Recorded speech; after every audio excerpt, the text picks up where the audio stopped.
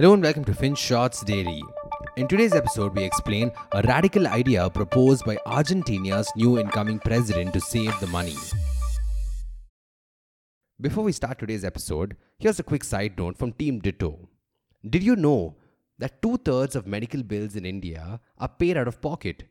Imagine growing your investments only to see them vanish with a single hospital trip.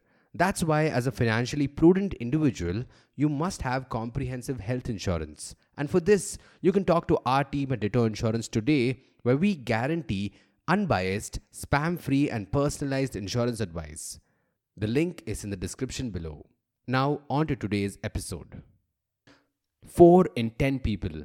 That's the number of people living in poverty. 140% is the current rate of inflation. 90%.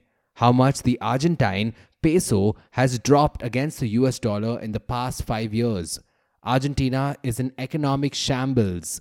Naturally, the people are livid. They want change, they want a better life, and to get to the promised land, they've just booted out the incumbent government and elected a new president, a man named Javier Milei. And Milei has a radical idea to fix things. He wants to ditch the Argentinian peso, which is the domestic currency, and shutter the central bank. Sounds crazy, right? But let's hear him out for a minute. Argentina's economic crisis isn't new. It's what you would call a country in perpetual crisis. Inflation has been insanely high for the better part of 50 years now. Heck, Milei says he even gave up his professional career as a footballer in the 1980s because inflation was too rampant. He decided to pour his heart and soul into studying economics instead. He wanted to fix things. And he thinks the root cause of the problem is the central bank itself.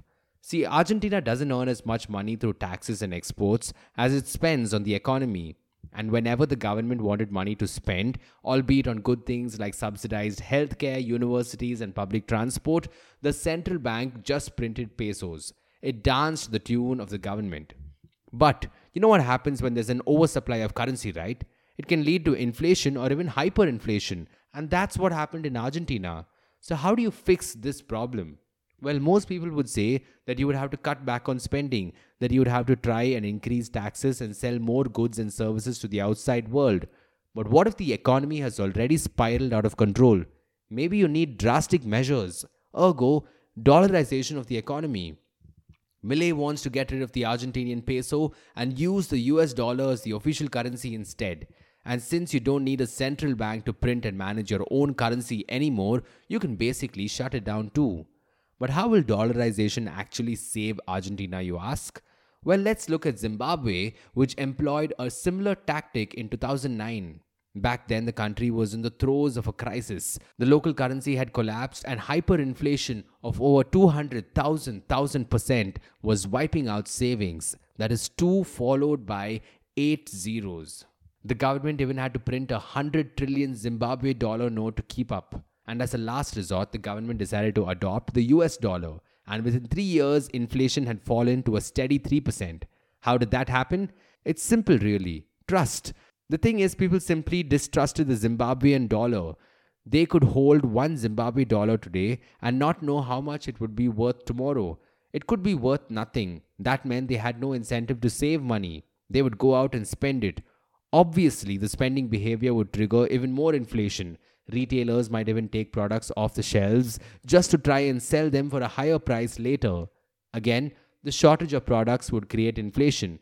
It was a vicious cycle. But then the US dollar was a shining beacon of light. It was managed by a country that didn't have the economic scars of Zimbabwe. People could trust it and hold on to the US dollar. They didn't have to worry about it losing value. That meant they could finally save up something, and the money in banks swelled by 8 times within a couple of years. Eventually, when the people hit the brakes on spending, inflation began to fall too. Also, there was a more important thing. The printing press became quite useless, and the government couldn't print their own money willy-nilly anymore. They had to be careful about their spending habits, so they decided to only spend what they could earn as cash, meaning that in order to get dollars into the hands of the people, they would need to sell more products and services and earn the dollars first. It brought discipline into the chaotic system. And Argentina is in a similar position today. There's excessive spending on subsidies, and people already prefer dollars for transactions. So you can see why dollarization seems to be quite an appealing proposition right now. But it's not going to be easy for Argentina to do this.